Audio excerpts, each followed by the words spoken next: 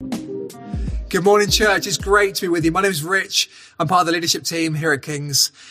And I want to start this morning by showing you a picture. Now, what do you see in this picture? Of course, this kind of scene has become quite unfamiliar to us. We're not really used to seeing crowds recently. But what kinds of thoughts or feelings does it evoke? Maybe you see a crowd today and it represents hope. Maybe there's some fear. Maybe there's some judgments under the surface. I'll come back to this in just a moment. We're in this series, Naturally Supernatural. And actually, as we've said, this is much more than just a Sunday morning teaching series. This is something we want to become deeply ingrained in our culture. And it's something we believe God is leading us into all the more.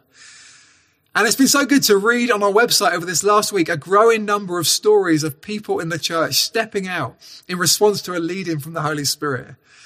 I know that for some of you, you're really excited about this series. And for others of you, maybe it's more of a stretch.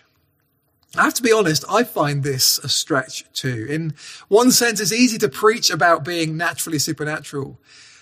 But in my day-to-day life, outside these four walls, I find this much more of a challenge.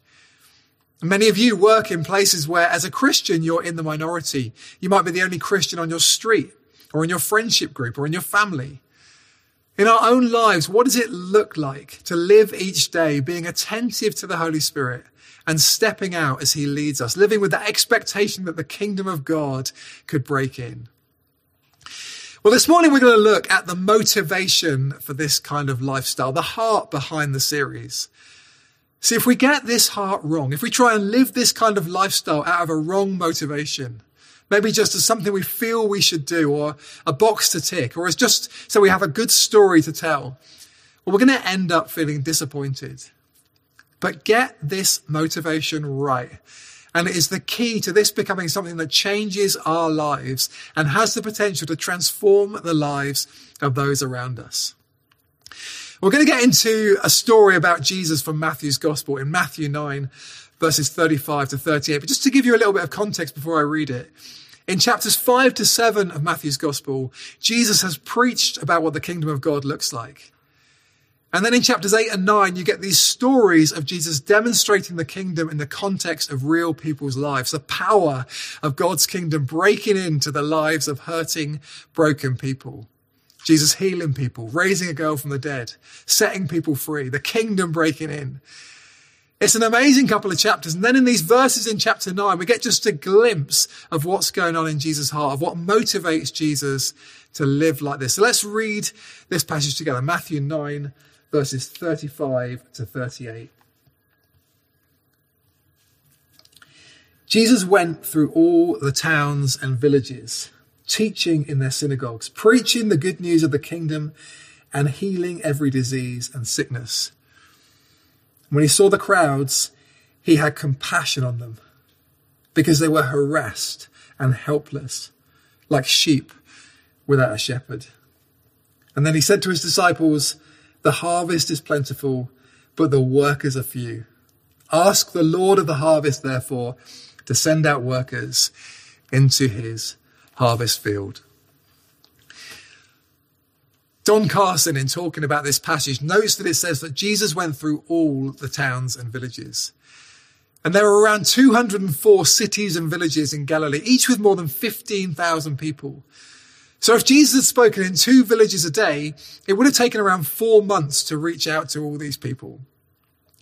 I don't know about you, but to me, that sounds exhausting.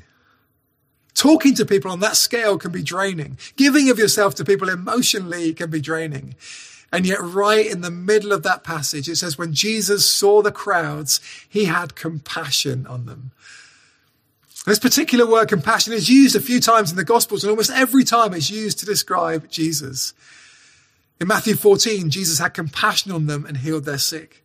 In Matthew 20, Jesus had compassion on them and touched their eyes. In Mark 1, filled with compassion, Jesus reached out his hand. Compassion is Jesus' natural response to all kinds of human need. So what does it mean, this word compassion? See, this is not just pity. It's not just feeling sorry for someone. It's deeper than that. The word translated compassion here comes from a root word that relates to the internal organs, to the bowels, to the gut. To feel compassion like this is to love people so deeply that you feel it in your stomach. It's to ache for someone. Jesus' motivation for bringing the kingdom of God into people's lives was love. Get under the surface of Jesus' actions and what you see is a deep, wonderful love, the pure love of the eternal God.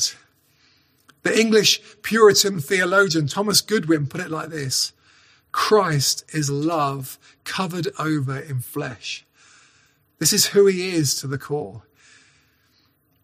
Now I wonder, if I'd stood with Jesus in front of those same crowds of people, what would I have seen? As I see crowds like the picture I showed you at the start, do I see them the way Jesus sees them? Am I ever moved with compassion? Do I ache for people the way that Jesus aches? I think I know the answer to that question. And maybe when it affects those people who are closest to me, when something has happened to my wife, Alice, or my kids, or my close family and friends, it has moved me to the point that it hurts. Maybe given me just a tiny glimpse of how God feels. But if I'm honest, I rarely feel enough love and compassion for the people that God places in my everyday life. And while I often pray for opportunities and boldness to reach out to people, I know, if I'm honest, that my greater problem is a lack of love and compassion. And maybe some of you can relate to that.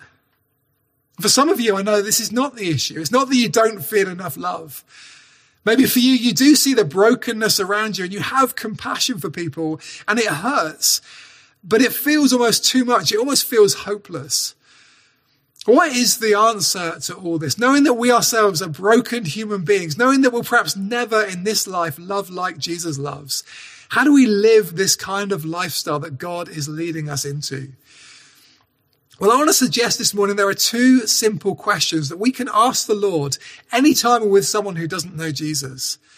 And then one thing we must all do every day. So two questions we can ask the Lord anytime we're with someone who doesn't know Jesus. First question is this: Lord, what do you want me to see? What do you want me to see? What do you want me to see in this person, in this situation, in this moment? You know, every single person we come into contact with has been made by a loving Heavenly Father. In his image, he has handcrafted them. Let's just ground that for a moment. Just think about who you're likely to see tomorrow. For me, it's the neighbours I'll see as I leave my home with my kids. It's the couple with their dog who will walk past each day. It's the other dads at the school drop-off. The friend in the group WhatsApp chat. It's the person who will serve me at the supermarket. Maybe for you it's work colleagues or people in your college or university, your brother or sister, your hairdresser, your friends. The Father loves these people, every single one of them. They have value and worth and significance. And you know, many of them have no idea how loved they are. They have no idea there's a loving Father who thinks the world of them. And our responsibility, our privilege and our joy is simply to demonstrate something of God's love for them, to show them how loved they are. How do we do that? By trying to see what Jesus sees. Do you know, I often wonder if one of the main things stopping me from living a naturally supernatural life is simply my own busyness, my preoccupation with myself. I can be rushing from place to place. I can even be in conversation with someone and be distracted, thinking about the next thing and the next thing. I wonder, how often is the Spirit speaking, but I'm distracted? Do I allow myself just to slow down enough to see people the way Jesus sees them? What is it that makes Jesus' heart ache when he's standing in front of these crowds of people? What is it that makes him feel to the gut? Well, it says it there in verse 36. He had compassion on them because they were harassed and helpless like sheep without a shepherd. See, this is what Jesus sees. He doesn't see a crowd of mindless people who are going to drain him of his time and energy. No, he sees individuals who are helpless and lost. Sheep without a shepherd, people without a leader, without a king. This is what causes Jesus' heart to ache. He's saying that the core problem every human being has is that they're lost. And if you're watching this and you're not a follower of Jesus this morning, well, that might sound offensive to you. I appreciate that. It might even sound arrogant. But I know from my own life, this is what I was like before I knew Jesus. My life lacked purpose and direction and meaning. That's what it is to be outside the kingdom of God. Because when Jesus isn't king over your life, all kinds of other things become king. Money and sex and power and success and popularity. And these things are not good leaders. So what's the answer to this problem? Well, the answer is Jesus. Jesus is the good shepherd who lays down his life for the sheep. When Jesus sees these people, he knows that he is the answer to the searching in their hearts. He is the shepherd they're looking for, whether they know it or not. So when you're with people who don't yet know the love of the Father, ask the Holy Spirit, what do you want me to see here? Am I seeing this person as someone who is loved and lost? And often it's only as we say yes to Jesus, it's only when we step out and take a risk, when we get close enough to people to hear something of their story, that our hearts begin to connect on a deeper level. When we know what someone has been through, their journey, that's when we can begin to feel compassion for them. Do you know, it's possible to go after this kind of supernatural life and totally miss the point. Paul wrote as much in his famous passage in 1 Corinthians 13. He wrote, if I speak in the tongues of men or of angels, but do not have love, I'm only a resounding gong or a clanging cymbal. If I have the gift of prophecy and can fathom all mysteries and all knowledge, and if I can have a faith that can move mountains, but do not have love, I'm nothing. A resounding gong, a clanging cymbal. It's just repetitive noise. Do you know, it's love that makes the difference. And of course, love is the fruit of the Spirit. So if you're like me and you know you need more love and compassion for people, well, the good news is we can grow in it. We don't just muster up love in our own strength. We grow in love and compassion as we're obedient to Jesus and allow the Holy Spirit to work in our lives. And if you're someone who does feel so much compassion for people that it feels kind of hopeless, that it wears you down, remember that ultimately what people need is Jesus. He is the good shepherd, not you. So you can feel love for people without it feeling hopeless. So first question to ask is, Lord, what do you want me to see? And the second question is, Lord, what do you want me to do? What do you want me to do? Or another way of putting it, what does love look like here? How can I love this person well? See, the thing about Jesus' love is that it never stopped with just a feeling. His love caused him to move. As he saw people who were harassed and helpless and shepherdless, it motivated him to move towards them, person by person. Dane Ortland writes a beautiful book called Gentle and Lowly, The Heart of Jesus for Sinners and Sufferers. Really want to recommend this book to you. It's a wonderful book. And in it, he writes this. The cumulative testimony of the four Gospels is that when Jesus Christ sees the fallenness of the world all about him, his deepest impulse, his most natural instinct is to move towards that sin and suffering, not away from it. See, this is what love does. Jesus steps in, he moves, he gets close. And now as Christ's body on earth, filled with his Spirit, we get to do that too, to step in where there's brokenness, to step in where there's pain and loneliness and despair. So in Matthew 9:37, Jesus said to his disciples, the harvest is plentiful, but the workers are few. The harvest is plentiful. Or another way of putting it, I have many people in this place. So many people in our town are crying out to know the love of the Father. And Jesus calls us to pray, to listen, and to step out in faith, looking for ways to love the people in front of us. You know, when I read the Gospels, I'm always amazed by the way Jesus slowed down for the individual. He always noticed the person in front of him, even when it seemed a distraction from his greater purpose. There's that wonderful passage in Luke chapter 8 where Jesus is on his way to heal a 12-year-old girl who's at death's door. And a woman who's been bleeding touches his cloak. And Jesus stops and he sees her. Is he distracted in that moment? No, he's right there in the moment. And he spends time with this woman. And he listens to her story and he gives her dignity. He's so kind with the person in front of him. In our fast-paced, busy world, simply listening to someone can be a wonderful way to love them.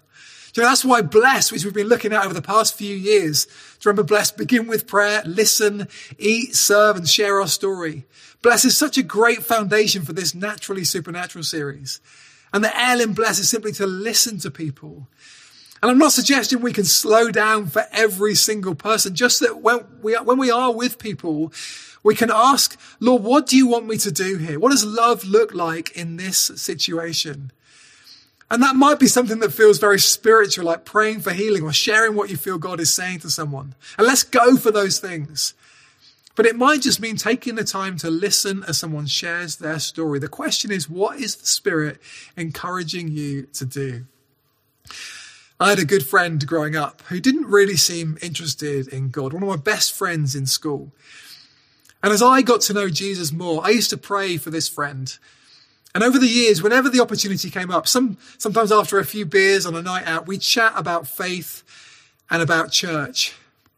And there were times when I felt led by the Spirit to take more of a step, to give him a Christian book or just ask a question or two.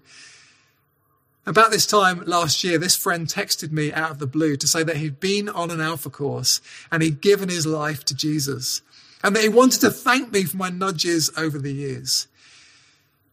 Now, I don't claim any significant role in my friend's journey of faith. These were just small steps that I took. And the truth is, I have lots of other stories where I've tried to step out and haven't seen any fruit at all.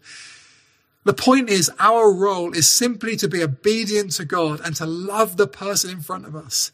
And often we don't even know the significance of these small steps of faith. We just say yes and see what the Father will do. As I was praying into this series last week, I believe God gave me a picture. And it was a picture of a dark room with walls on all sides. And it was pitch black in this room. But all of a sudden, a tiny crack started to form in one of the walls, as though it had been hit from the outside. And then another tiny crack and another. And through each of these small cracks, light began to pierce through and shine into the room. And I felt the Lord saying, every tiny act of courage and love and kindness carried out by one of God's people in the name of Jesus is another crack in the darkness.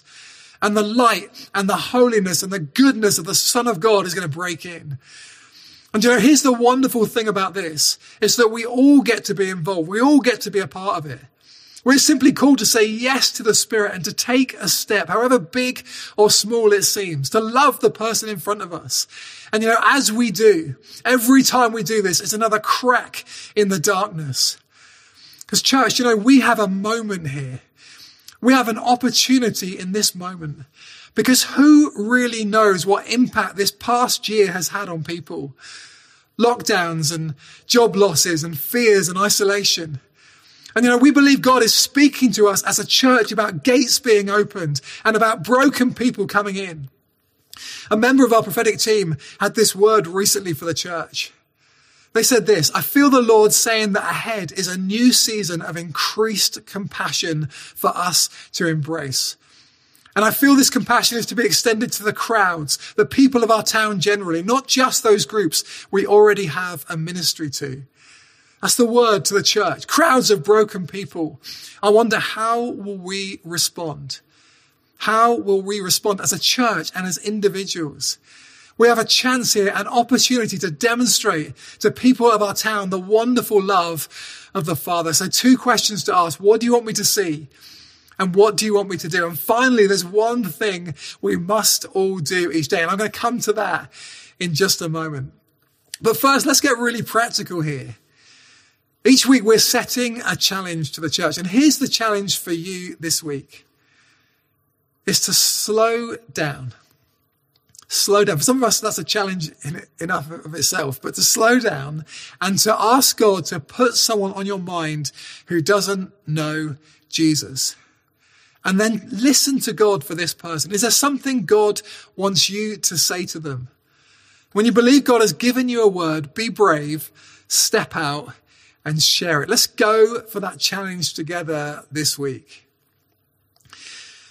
So finally, what is the one thing we must all do each day if we're going to live this kind of naturally supernatural lifestyle?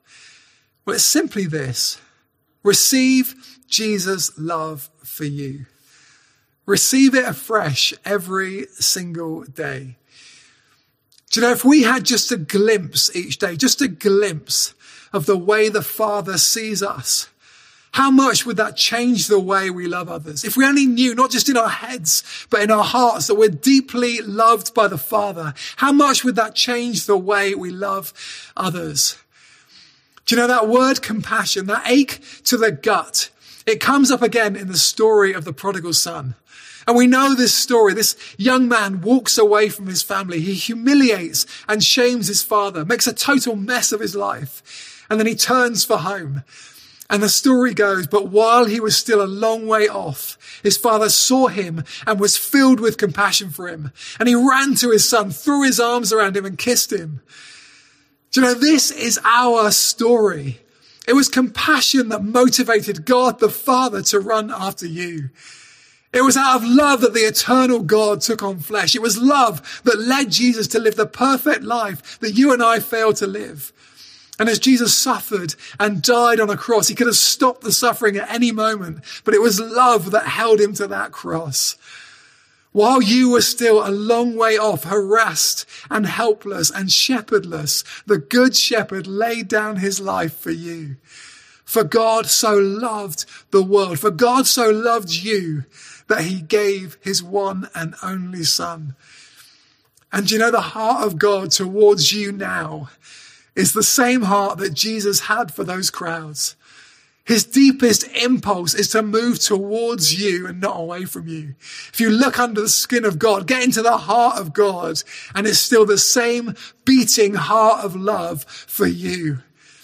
And now, as a follower of Jesus, you stand completely forgiven and spotless, and nothing can touch that. Your identity is secure, not because of anything you've accomplished, but because of what Jesus has accomplished for you.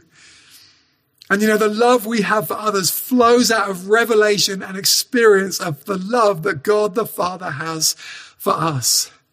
Do you know, you might pray for someone tomorrow and see them healed and set free. Or an opportunity might come up straight after this meeting and you might blow it completely. Do you know what? None of that changes the way the Father feels about you. You're not doing this to be more loved by God. You're free to live like this because you're loved by God. You're not doing this to earn points. You get to live like this because God has credited to you the righteousness of Jesus. He looks at you and he calls you son. He calls you daughter. And because we are his children, God sent the Spirit of his Son into our hearts, the Spirit who calls out, Abba, Father. Have you received that love recently? Have you received it today? And you know, if you're not a follower of Jesus this morning, then that same unconditional love is available to you. We're going to worship in just a minute. But why don't we take just a moment here? It might be that as I've been speaking about the love of God towards you, actually you've never known that kind of love for yourself. I want you to hear this morning, God demonstrated his love for you in this, that while you were still a sinner, while you were still a long way off, Christ died for you. If you'd like to know that kind of love, it comes through accepting Jesus' sacrifice for you. If you want to do that this morning, why don't you pray this prayer with me? Father, thank you that you love me. Father, thank you that you love me. Jesus, thank you that you died for me. Today, I accept your sacrifice for me. I give you my life. Please come and fill me with your Spirit. Help me to know your love. Or maybe you are a follower of Jesus this morning, but you just want to know again, really know deep in your heart that you're a deeply loved son or daughter. Or just ask him to show you. Ask him to reveal that truth to you now. Ask him to show you how he sees you. Let's pray. Holy Spirit, come. Come and reveal to us again the truth of how you see us, that you love us. I want to pray against any condemnation. I want to pray for anyone who feels distant from you right now. Holy Spirit, come and speak. I thank you, you're a wonderful Father. Help us to know and experience your love for us again, I pray. Amen.